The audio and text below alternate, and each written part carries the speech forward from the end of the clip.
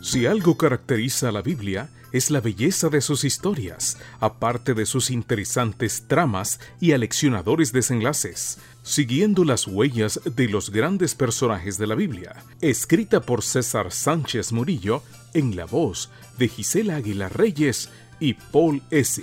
Bienvenidos. ¿Qué tal, amiguitos? Es un gusto saludarlos una vez más.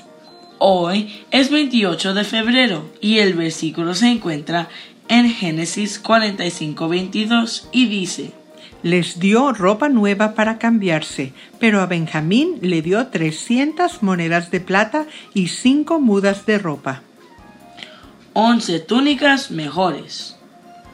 Después de los abrazos y el llanto por la emoción del reencuentro, José les ordenó regresar con sus familias y con Jacob para que habitaran en Egipto.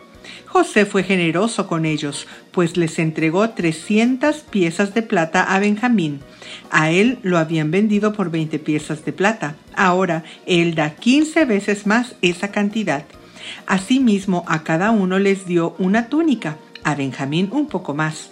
Irónicamente, la misma prenda que había sido el origen de las disputas, ahora él se las regalaba.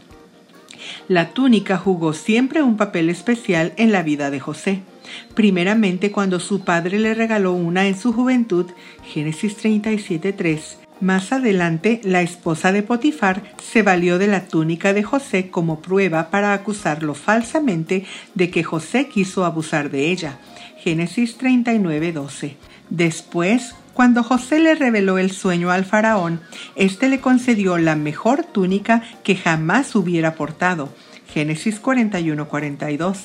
Ahora, antes de la partida de sus hermanos, él mismo se las regala. En la Biblia, las vestiduras representan un nuevo comienzo.